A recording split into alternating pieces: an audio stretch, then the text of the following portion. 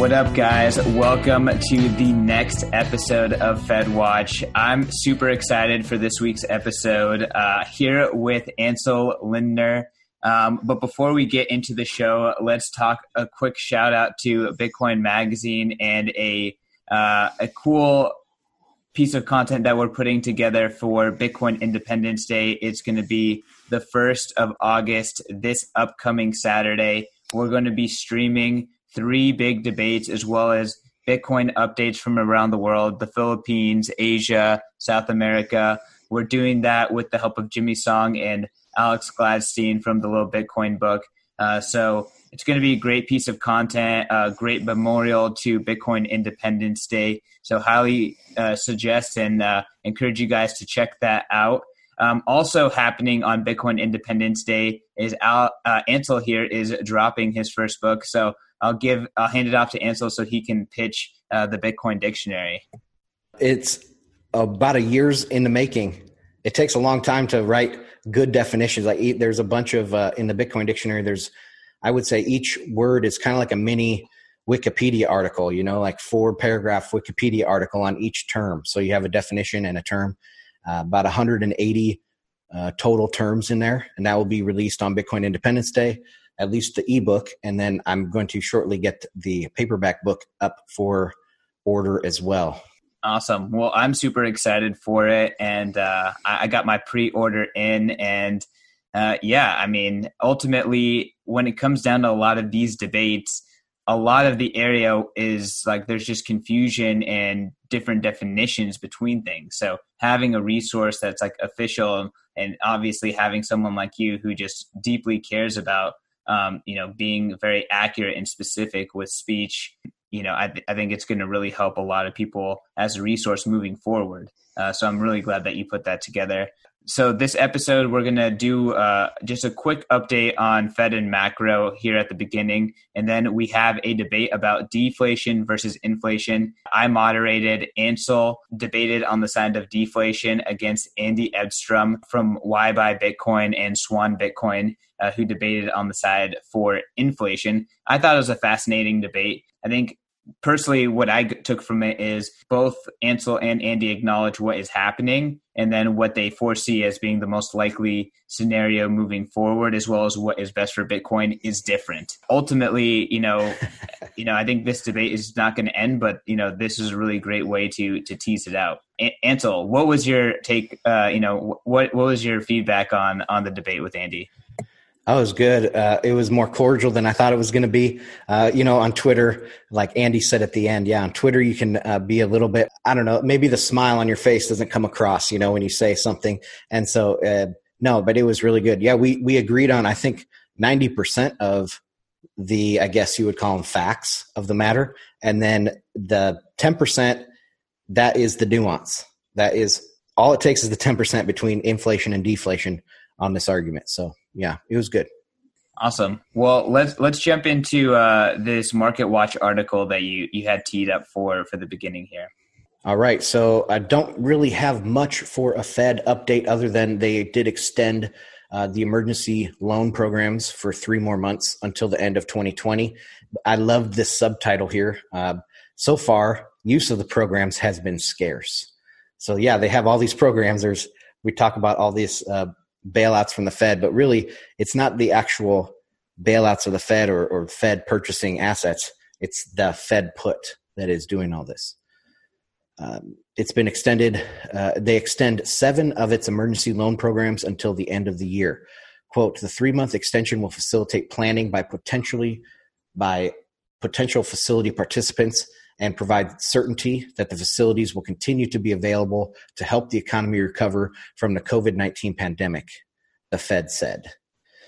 Overall, the Fed programs haven't seen a lot of interest in recent weeks. The Fed's balance sheet, which jumped to over $7 trillion as a result of the Fed's asset purchase program, has shrunk since mid-June, and we covered that on the last episode, mainly due to the liquidity swaps rolling off.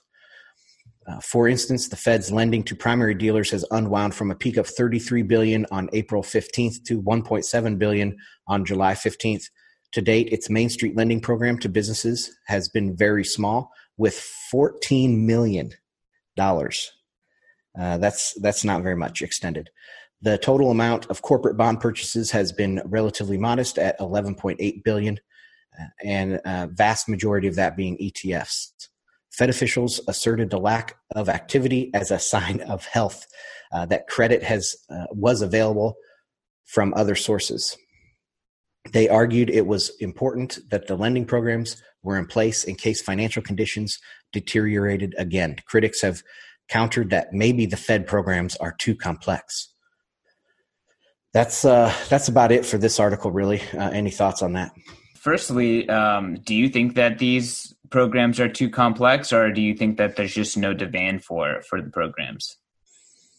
Probably a little bit of both, but mainly that there's no demand. Okay. And then secondly, like, honestly, I feel like we should probably do another podcast about the Fed put, but it's kind of interesting. Like, you, Bitcoin Tina, a lot of people more on the Austrian side will say, like, money is not it's not a belief system. It is a real good that has real properties and a real network that does very unique and specific things. Mm-hmm. But on the flip side, it seems like our current system and the current prices of equities is really hinged on this belief of the Fed put. Like, it's this, imaginary thing. Like, what do you make of like that situation? Like, is our current system really that dependent on belief, or is it also this monetary network that is a real thing where the Fed just doesn't even have any control over it? That's a great point. I think it's mainly because the credit-based system or the credit-based currency that we have is dependent on the feelings. So if we had a Bitcoin standard or gold standard, right, we have $21 million or 21 million Bitcoins in the economy, whether people are, in a good mood, they're in an expansionary mood, or they're in a depressed mood. So we have the same amount of Bitcoin in the economy.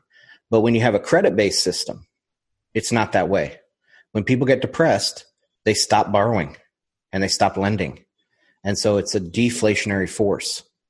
Just the credit, money as a credit based system has like this, people's psychology actually manifests in what the properties of the asset. The properties of Bitcoin or gold are set, right? And you can't change that. But yeah, in this credit-based system, like I said in the debate that we'll get into, maybe I don't want to spoil that, but you have to have growth to have expansion. And you have to, in a deflation or a time when you are maybe hunkering down, right, and saving a little bit more, you by definition are contracting the money supply. I think there's a good time to just get right into the debate then. It is uncertain whether the Fed is even doing anything. I would say that is probably one of the biggest takeaways of doing this show so far.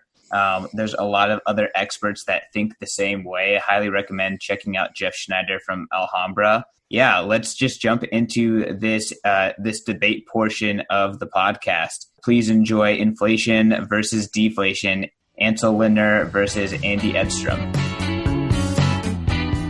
All right, guys, I'm super excited to bring the first ever debate to FedWatch. Sitting here with Ansel, per usual, and we are joined by a past guest of the show when the show used to be called WTF.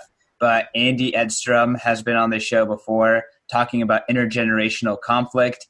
This week, he comes on to debate with Ansel about whether or not we are going to be seeing a classic inflation.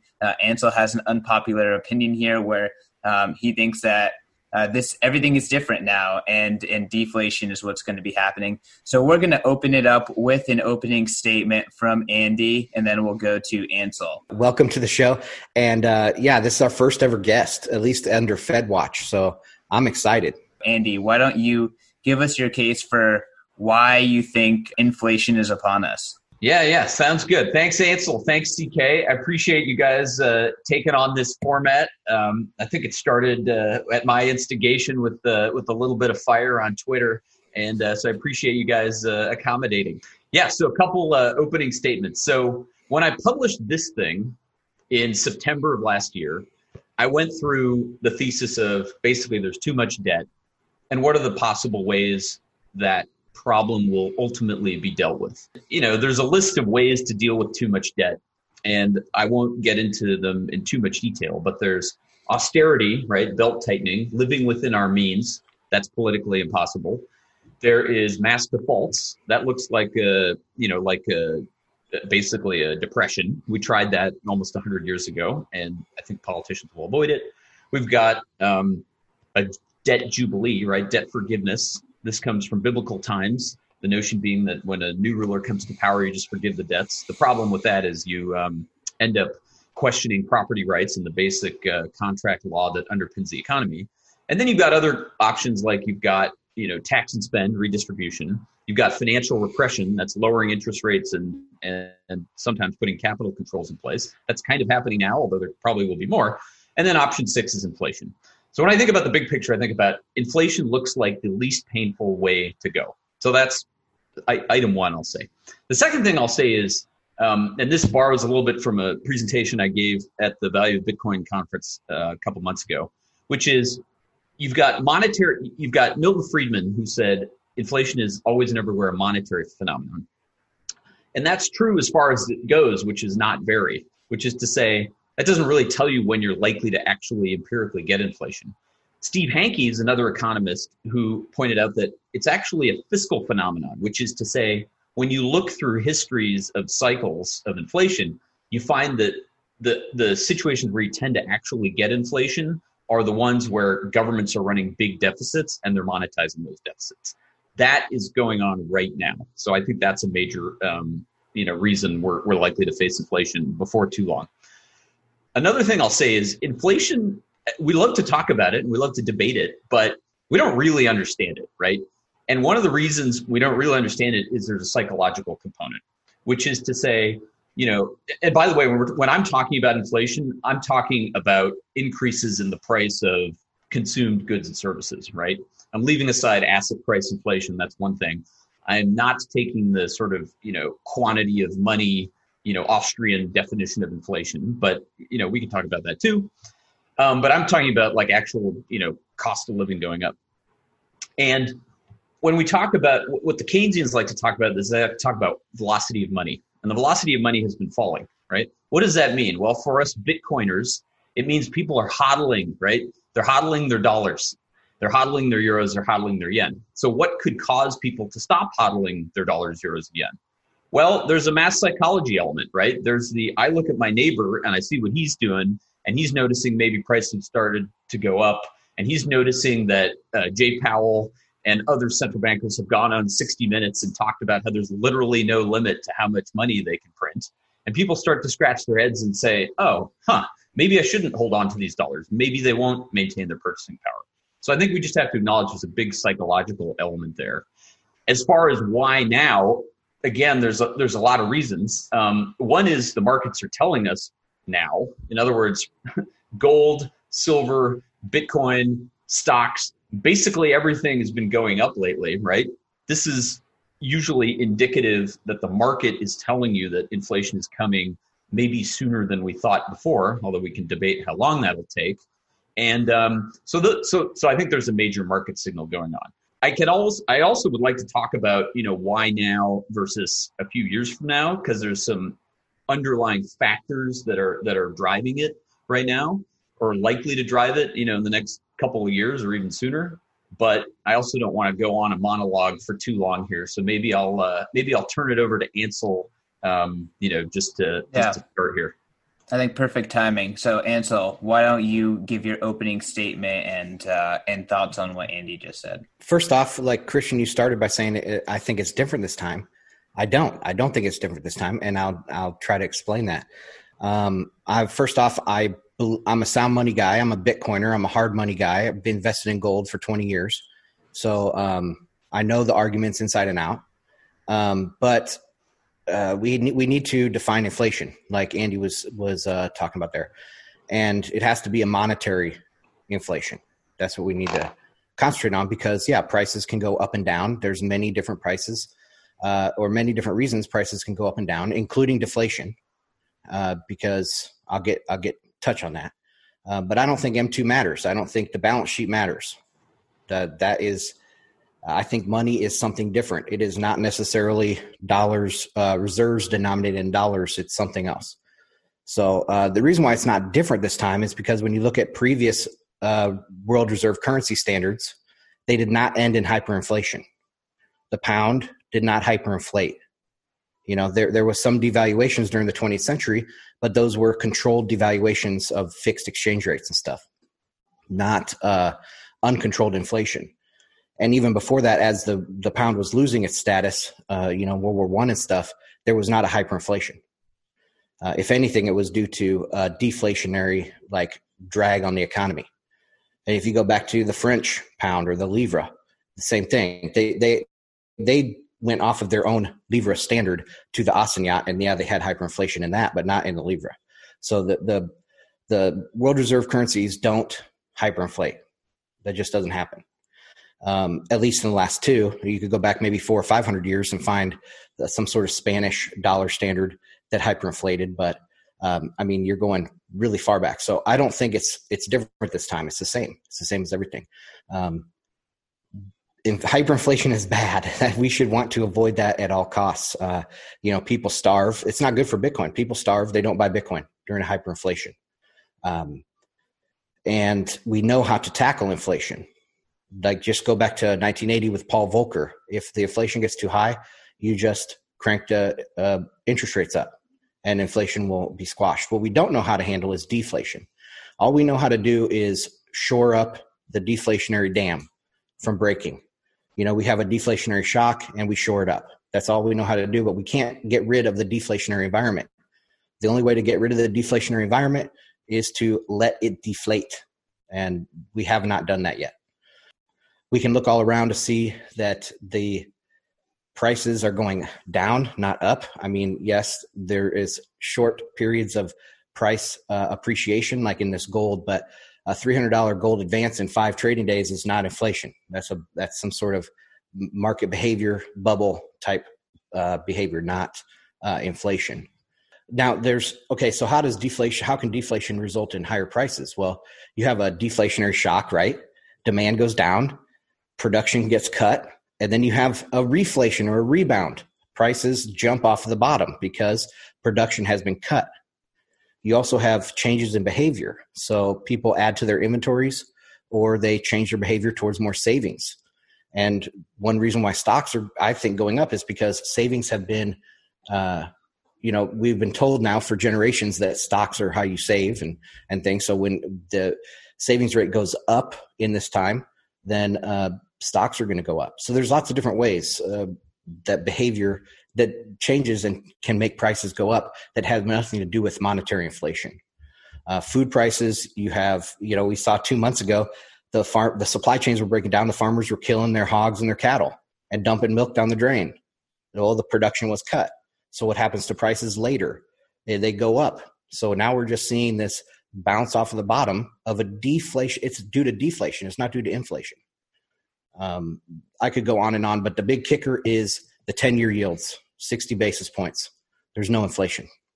So the first thing I'll say is we definitely agree about hyperinflation. I think in my book, my recollection is I put my expectation is mid to high single digit inflation, call it, 5 to 8% annualized on, let's say, the CPI, consumer price inflation. That would look, a lot like what we had in the 1970s. It got worse than that in the 70s, right? We got double digit inflation. We did not get hyperinflation. So I think on that point, Ansel, we can agree that a hyperinflation, a la, Weimar Republic, or Venezuela or any of these types of situations is not expected. I don't expect that outcome. So I fully agree.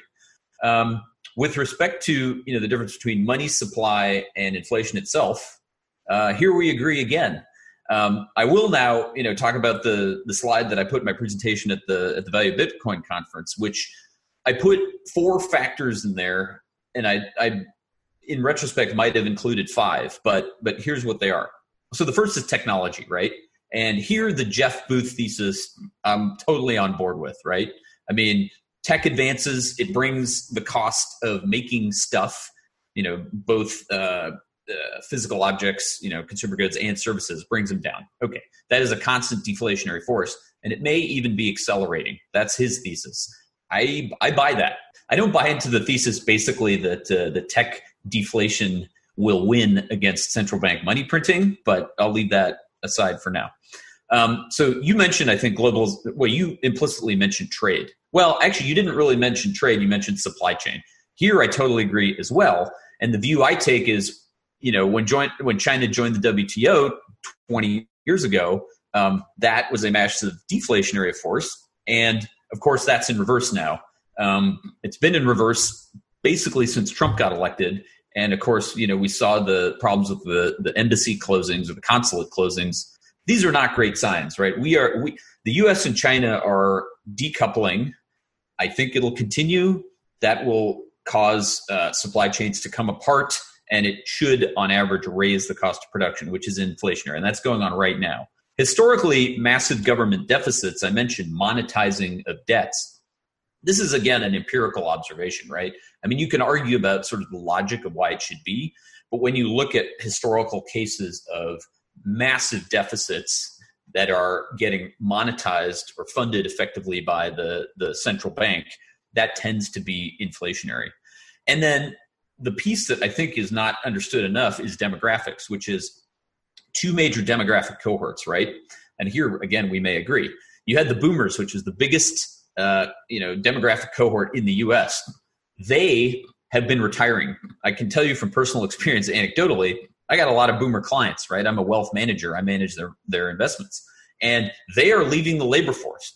Well, they're still going to consume, right? They're still going to buy stuff, but they're no longer working. And if they're not working, that is a supply of labor that has left the workforce.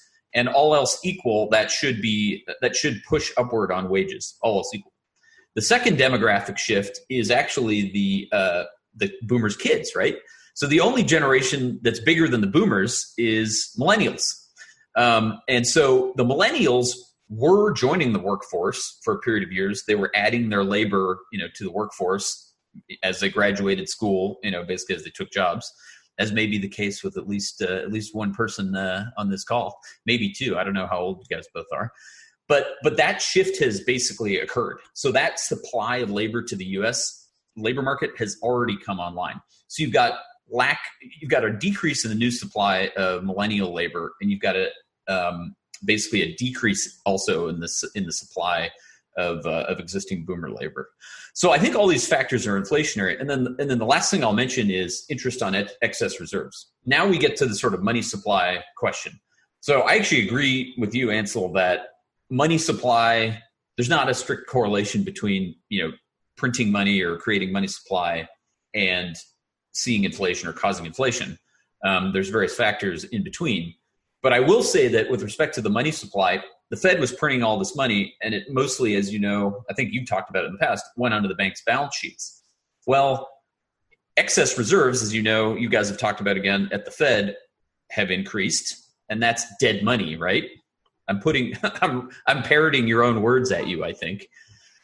But what was interesting about that money, those excess reserves, was for the last few years, the Fed was actually paying a decent rate of interest on those excess reserves, right? Close to 2%. No more.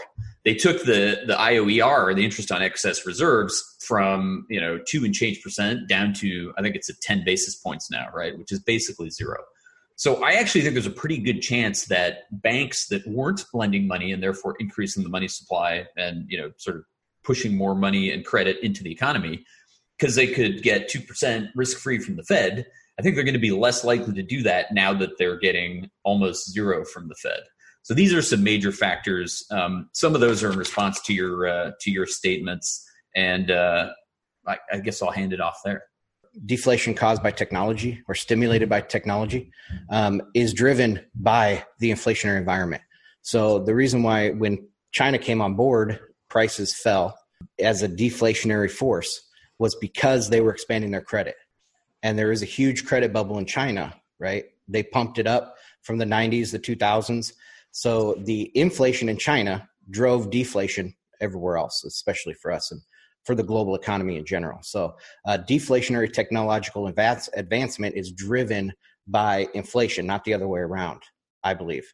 But so that talks about that. Also, demographics. I thought the retiree spending went down when they retired. So as all of these baby boomers are going down, then that means that that's less spending, less velocity, less expansion in the economy. Inflation is a result of expansion. It's not a result of credit of like reserves going up at the Fed. You have to have economic growth to have inflation. That's to have an expansion of the economy. I mean, it's almost like an identity, right? An expansion in the economy is growth in the economy. So you have to have growth, and we just don't have any growth. I believe that there is a direct correlation. You said that you don't think it's necessarily a direct correlation between money printing and prices, or money printing and inflation, or at least it's obscured. It goes through several different steps, but I don't think that. I think that there is a direct correlation, and the reason why we don't see prices really going up across the board, general price inflation, is because we don't have money printing. I don't think that what the Fed is doing is printing of money. They're just backfilling things. With respect to credit driving deflation, I think that's an interesting idea. I mean, no doubt building factories throughout China, especially in the industrial centers of the Southeast, took money. And a lot of that money was borrowed. So I think you're right that expansion of credit can accelerate the installation of, deflationary capacity. Now, so that may be true, but I think you're making my argument, which is that's now in reverse, right? In other words, yeah, that's been the story of China for the last 20 years, but now that's probably going to be curtailed, even sort of move backward. So unless and until you get sort of a, deflationary depression or reversal of credit in China, I see that as being an inflationary force. Now we can debate that point too. That's interesting to think about. With respect to retirement spending, you're right that the general view, or the assumption that people make is that when they retire, they spend less. And I can tell you from personal experience from my clients that retire that they don't stop spending. And in fact, a lot of the feedback I get lately is they're actually worried that their spending is, if anything, going to go up, right, because of the healthcare component. Now, again, we can debate how much am I going to be spending on travel? Usually that goes up, although not during a pandemic. That is a deflationary force, I suppose. Retiree travel budgets during the deflation or during the pandemic have for sure come down. But I would say that it's a bit of people assume that household budgets go down when people retire, and I think that effect is exaggerated or overstated. I'm trying to think of other points that you made, and I'm blanking on one, so I'm gonna hand it back for the moment. Inflation was a direct effect of the money supply, and you said it was separated by a couple steps, and I said no, it's actually directly correlated, and we don't have inflation. That's why the prices aren't going up. Yes. Okay, good. I like that one. And here I think maybe we can debate the timing, which is to say, we just had helicopter money, right? We just had stimulus checks mailed to, I don't know the number actually. I think it was at the peak 20 million or something, Americans that were officially unemployed. So the amount of unemployment benefits that has been paid out increased dramatically. And as you probably know, the average budget the average monthly income of an unemployed person in the U.S. now, or at least the last few months, compared to last year, has gone up, right? 70% of people are collecting more money in total than they were, before the pandemic and the mass unemployment. So we're already getting the sort of helicopter money stimulus, and a lot of people are spending it. I was talking to a portfolio the other manager the other day, talking about how he's been surprised by how high boat sales have been. Small business owners, as well as individuals, splurging on some luxury goods, other consumer goods, but basically spending. So now we're in this funny position where Congress is trying to pass another stimulus bill. Probably there'll be more checks sent. We don't know yet what it'll look like.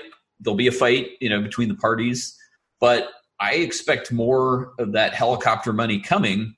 And then a question is, well, what, looking beyond the election, I think the Democrats are gonna spend and hand out money.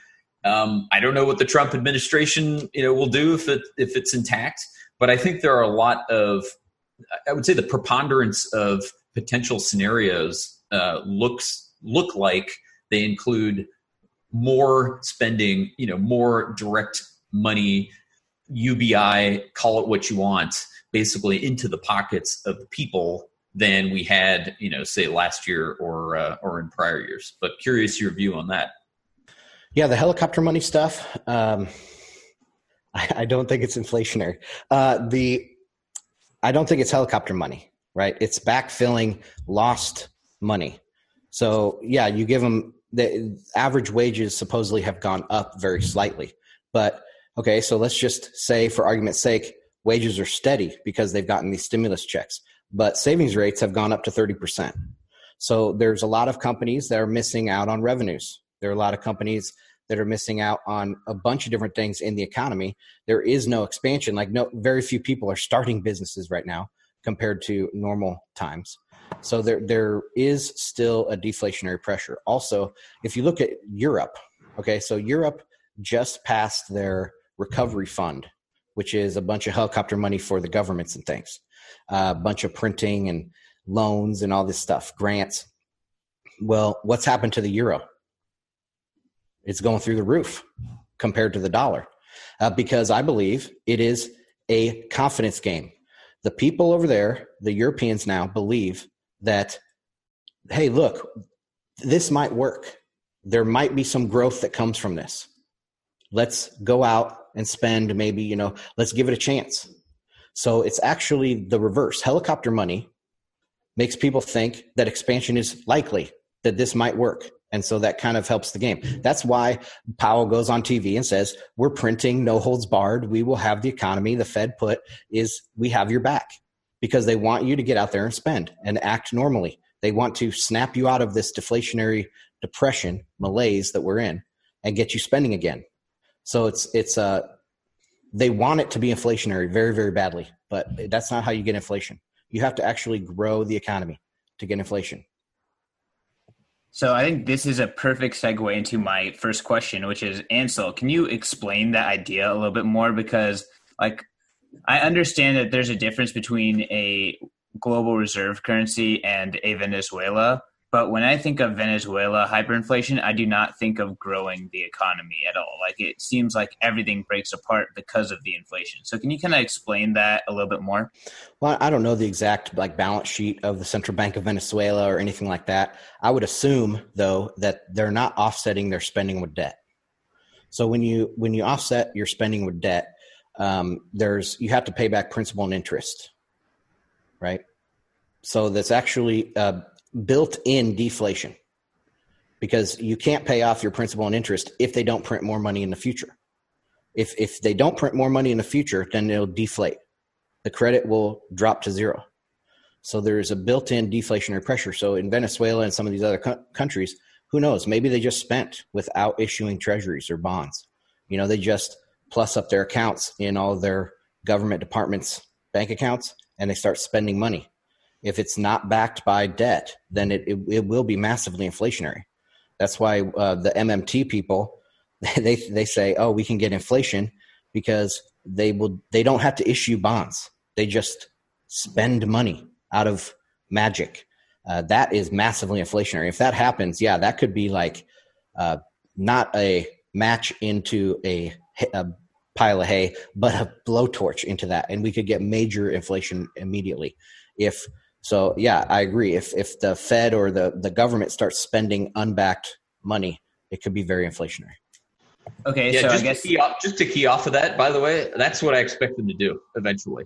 So we may actually agree again here, which is to say, and there's my favorite on this topic is Lacey Hunt, right? PhD economist over at Hoisington. And he has been dead on correct about the bond market for like 20 years, right? He's just been talking about how interest rates going to go down. There's not going to be inflation. And he also concedes that, look, if they effectively truly monetize the debts, right, then that will be inflationary. And I believe that will probably ultimately be the only option. And I think that in the time period between now and that happening, which could be, years, it could be a long time, my belief is that people's expectations about the probability of it happening will shift, and that could be a driver of inflation as well. Okay, you guys, let's do a last word from each individual, and then let's close it out. Let's start with Ansel and then close it out with Andy.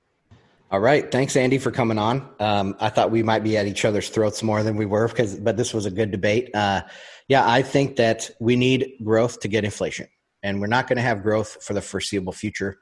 We know how to tackle inflation if it pops up or gets too high. So I'm not worried about an inflationary collapse. I'm worried about just a deflationary grind, and I think that is actually better for Bitcoin. And a hyperinflation of the dollar or anything like that is very bad for everybody. So I'm hoping that there's just growth around 0, 1% GDP growth every year would be fine by me. But eventually that will force people into places that have more growth, which is Bitcoin. So Bitcoin will look better, maybe not because it's hard money, but because that's where growth is. And the growth is there because of these other effects of hard money, like their price signals are better in the Bitcoin economy, et cetera, right? The way that Bitcoin builds its economy around itself is much more appealing to people than to stay in this deflationary grind of the traditional dollar-backed system. So that's all I have. Thanks for coming on. Yeah. All right. I'll close with, I agree. Hyperinflation is bad and should be avoided. I don't expect that. I expect, sort of mid to high single digit, maybe low double digit inflation. I actually think that type of environment is better for Bitcoin than a deflationary one, because it highlights Bitcoin's value proposition in terms of maintaining purchasing power, but it doesn't go as far as general disaster. Nobody wants that. I know some Bitcoiners, a few who don't care, but I'm not in that camp. Yeah, I think as far as how the inflation comes about, I think you have to fold in multiple factors, including it's not just monetary, I think we agree on. It's also fiscal, right? You got to have big deficits. And ultimately, those deficits have to be truly monetized, which I do expect to happen. And I expect the psychological shift about people's expectations, to be one of the sparks for inflation. But I have to admit that timing it is difficult. I expect it's this decade. I actually expect it's within the next 5 years. But until the future comes, all we can do is debate. And thank you for having me on your show. It's been fun. I'm glad we weren't at each other's throats. If we do this again, I'll try to be more aggressive. Throwing a couple swear words, that'll work. Yeah, we'll keep it less clean. It was a good move. You mentioning that your son was hanging out. Maybe that caused me to hold back a little. Oh, he can't hear anything. I got it on this. We're safe. Andy, where can people find you? Yeah, man. I'm on Twitter, Edstrom Andrew on Twitter, website andyedstrom.com. And then, of course, the book is Why Buy Bitcoin. It's on Amazon, 4.9 stars out of 5. Check it out if you haven't already. Thanks for having me on, guys. Yeah, thank you for coming on. You guys can find the show at Bitcoin Magazine Podcast. Make sure to give us those 5-star reviews. Make sure to share this show on Facebook, on Twitter, on YouTube, all the places where you consume your Bitcoin content. You can find me at CK_snarks. Ansel, where can people find you? BitcoinDictionary.cc just released my first book, so I'm excited for that. It'll be coming out Bitcoin Independence Day, August 1st, and Yeah, so that's going to be this weekend, guys. Make sure to order the book, Bitcoin Dictionary. Make sure to order and read Why Buy Bitcoin. And again, make sure to share FedWatch. Peace.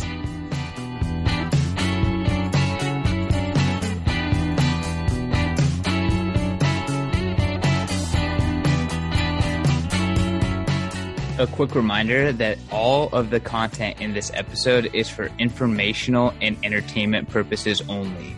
You should not construe the information as legal, tax, investment, financial, or any other advice. Nothing contained in this presentation constitutes a solicitation, recommendation, or offer by BTC Media, the Let's Talk Bitcoin Podcast Network, or any third-party service provider to buy or sell securities or any other financial instruments. Do your own research.